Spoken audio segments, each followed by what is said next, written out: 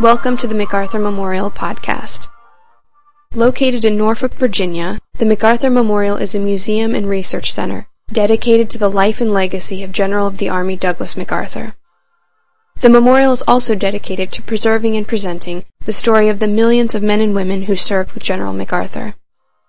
Each month, the staff of the memorial will use this podcast to explore topics relating to General MacArthur and his times.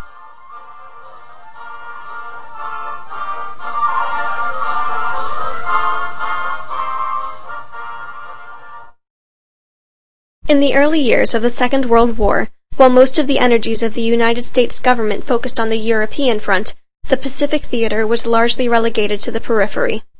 Dealing with war on just one front is draining for a country, and for the United States in World War II, there were simply not enough resources to fight the war adequately on both fronts. As a result, the Pacific theater was somewhat neglected, and members of the armed forces in the Pacific would pay a heavy price for the Europe First strategy. But it was not just men in the armed forces who experienced hardships. Caught by surprise by the Japanese attack on Pearl Harbor and their eventual takeover of the Philippine Islands, some female members of the armed forces ended up caught in the middle of the conflict and were taken as prisoners of war. Serving as Army and Navy nurses, around 100 of these women were eventually captured in the Philippines. At the time, they made up a tiny fraction of women serving in the Army and Navy, but their captivity drew considerable anxious attention from the American people. This month's podcast will explore the story of these captured nurses. Since the American Revolution, American women have served officially or unofficially as military nurses. The Spanish-American War marked the first time that women were actually hired by the military to be nurses, but World War I is often recognized as the watershed moment in women's military history because of the record number of women who enlisted in the service at this time. It was also a war that made female nurses an iconic, romantic part of American culture. When the war ended, women continued to play an organized, professional role in the military. By the 1930s, for many young women, being an Army nurse meant a life of adventure and independence, a thrilling alternative to the normal, routine life they would be expected to lead stateside. Those stationed in places like Manila could look forward to a life of luxury accompanied by easy nursing shifts. For the women we will be talking about today, this is exactly the life they led prior to 1941. They danced, swam, and ate delicious food prepared by Filipino cooks. Filipino maids and houseboys helped around their rooms, and no nurse's wardrobe was complete without her evening gown and swimsuit. The hospital rarely held many serious cases, and work was easy for the 87 Army nurses and 12 Navy nurses stationed in the Philippines. The islands were exotic, and at the time not seen as dangerous. Indeed, Manila was a tropical paradise. All that changed suddenly on December 7th, 1941, with the Japanese bombing of Pearl Harbor in Hawaii. Within 9 hours of the first attack, the Japanese struck the Philippines, shattering the idyllic lifestyle of the nurses. The first bombs fell near Camp John Hay Hospital at Baguio, shortly followed by the Army Air Corps base at Clark Field.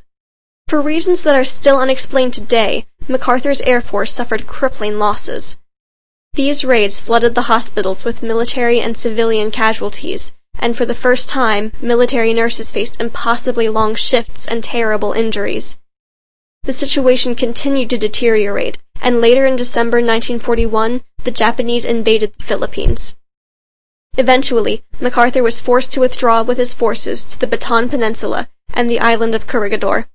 MacArthur himself would take up residence on Corregidor, setting up his headquarters in the Malinta Tunnel. When orders came to evacuate Manila, Josie Nesbitt, acting chief nurse, began slipping out her nurses 24 at a time to a hospital in the Malinta Tunnel and to field hospitals on Bataan. Before long, all of the Army nurses and one of the Navy nurses had been moved. Unfortunately, 11 Navy nurses were left behind because they arrived too late for their arranged transport. Unable to evacuate, these women shocked the Japanese soldiers occupying Manila. The Japanese sent these strange women in uniform to Santo Tomas University, which had been turned into Santo Tomas internment camp to hold civilian prisoners of war. On Bataan, the Army nurses were to evade capture a few months longer in an area considered by medical authorities to be the worst malarial breeding ground in the Philippines. As if that wasn't bad enough, The peninsula was hardly well stocked. General MacArthur had planned to fight the Japanese further upland, and had located stocks of food and equipment accordingly. When they were forced to retreat to Bataan and Corregidor, many of these supplies were lost or had to be abandoned.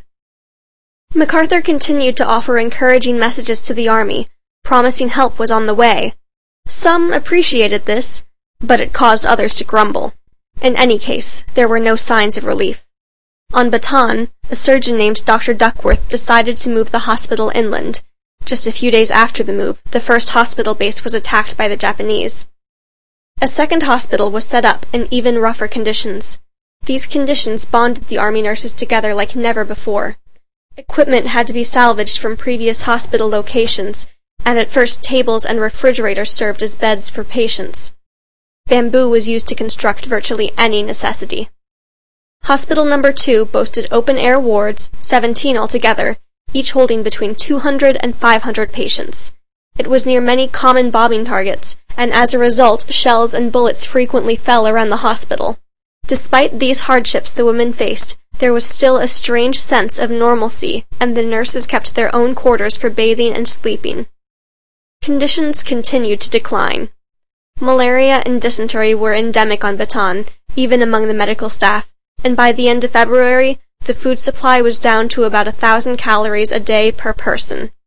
Still, the American men and women were resilient. The much stronger Japanese army found they could not capture the Americans alone, and had to call in reinforcements.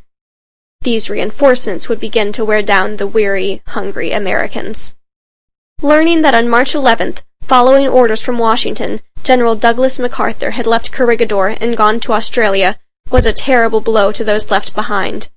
From Australia, MacArthur praised the forces he had left behind, and declared there must be no thought of surrender. He also promised that he would return. For the time being, though, no true help was given or was even available to the soldiers and nurses in the Pacific Theater.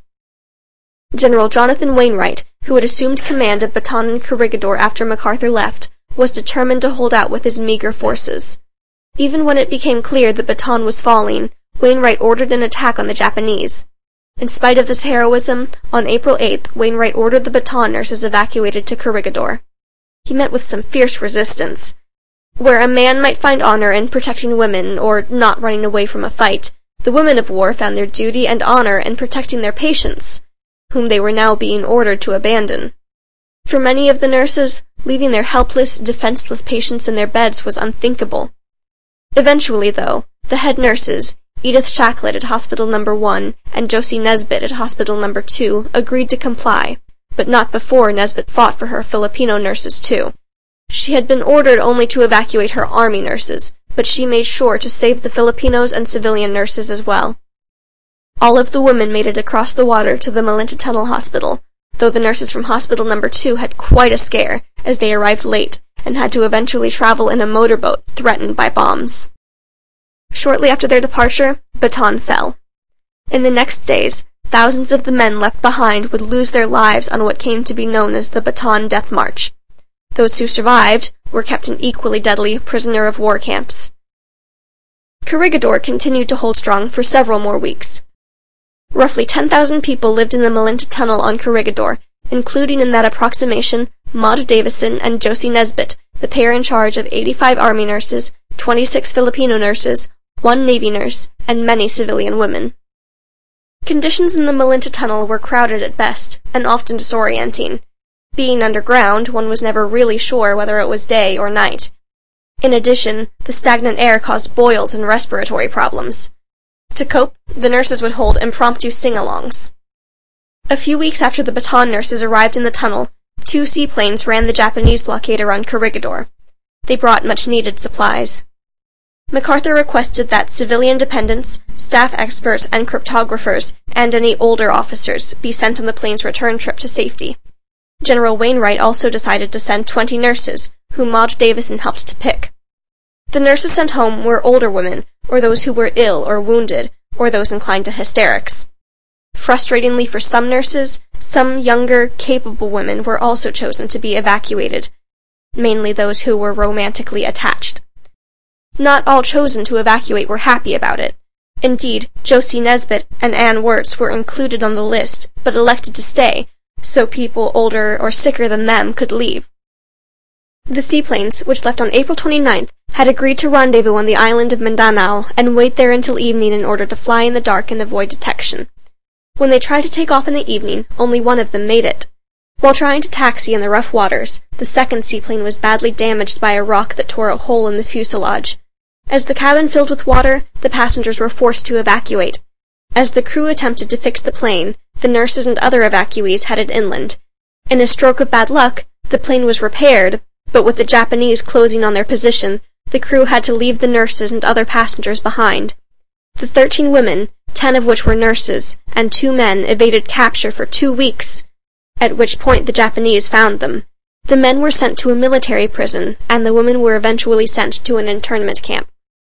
The passengers on the other plane arrived in Australia, and eventually made it to the United States safely. Those nurses, once they had recovered just a little, were showered with praise and awards and used in propaganda to recruit other women as nurses. Perhaps most importantly, they answered frantic letters asking questions about nurses and men left behind. Their letter writing helped many people with what little information they could pass along about those left behind on the islands. Sadly, the press rarely knew how to portray these brave women. Were they silly girls who had lucked out because a man had sent them home? Or were they brave Amazons whose acts of bravery surpassed those of ordinary women? Whatever their identity, in 1943 Hollywood had its say when Paramount Pictures released So Proudly We Hail, starring Claudette Colbert and Veronica Lake. What movies like this demonstrated was that the nurses of World War II had become symbols of romance, patriotism, and adventure, even if some of the realities of their experiences and accomplishments were lost in the commercial retelling of their stories. Back on Corregidor, the bombing still carried on, but not for long. At 10 a.m., May 6, 1942, Corregidor surrendered. The remaining nurses stayed in the tunnel hospital, which was now carefully monitored by the Japanese soldiers. Maud Davison, chief nurse, ordered her nurses to keep on their medical armbands at all times to show that they were non-combatants and not to be harmed. After working in a Japanese-occupied hospital for a couple months, on July 2nd, the whole hospital was transferred. They took a boat to Manila, at which point the men were taken to prison camps, and the women were taken to Santo Tomas internment camp, where the Navy nurses had been sent 4 months before. Santo Tomas had been a university before the war, and many teachers were interred there still. When the nurses arrived, there were about 3,800 prisoners, including children, the elderly, and married and single men and women. The group was very diverse in terms of occupation and talents.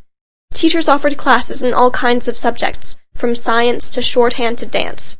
Some internees were even allowed to play a few songs on the radio a day, and packages could even move in and out of the camp. When the nurses arrived, they were first separated from the rest of the prisoners, isolated with only 2 hours of exercise a day. The Japanese were not exactly sure what to do with them. As military nurses, they were not quite civilians, but their military identity was rather confusing to the Japanese. In August, they were released to live with the rest of the camp and work in the camp hospital. The nurses were pleased to join the camp life after weeks of solitude. They were not so pleased to keep up with the usual rigors of nursing, pointing out that they weren't exactly military and duty-bound anymore. But Maud Davison and Josie Nesbitt kept the group together and working. While bearable, the first year in the tiny camp was not idyllic.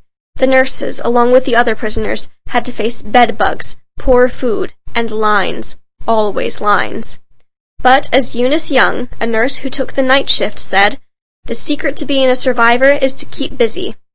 The nurses did so admirably, some even helping the Philippine resistance movement.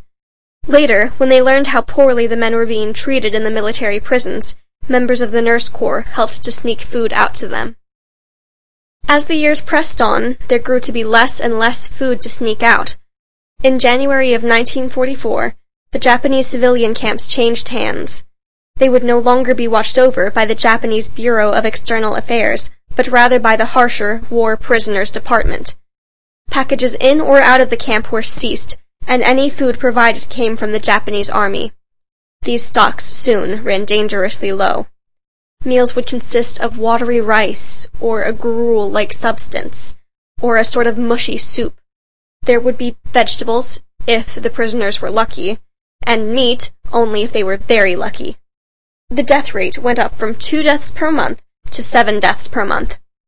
The Japanese erased any mention of malnutrition or starvation from these death certificates, though those causes were undoubtedly linked to almost every death.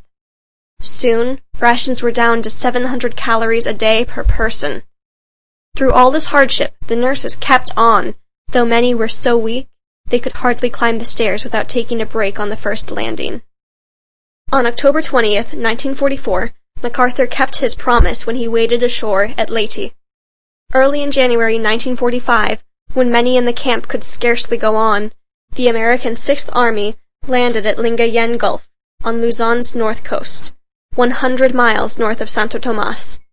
By February 3rd, it truly looked like the end at Santo Tomas. Many nurses reported a sense of something about to end, and the Japanese had placed barrels of something under the stairs. It looked as though the Japanese would blow the place up.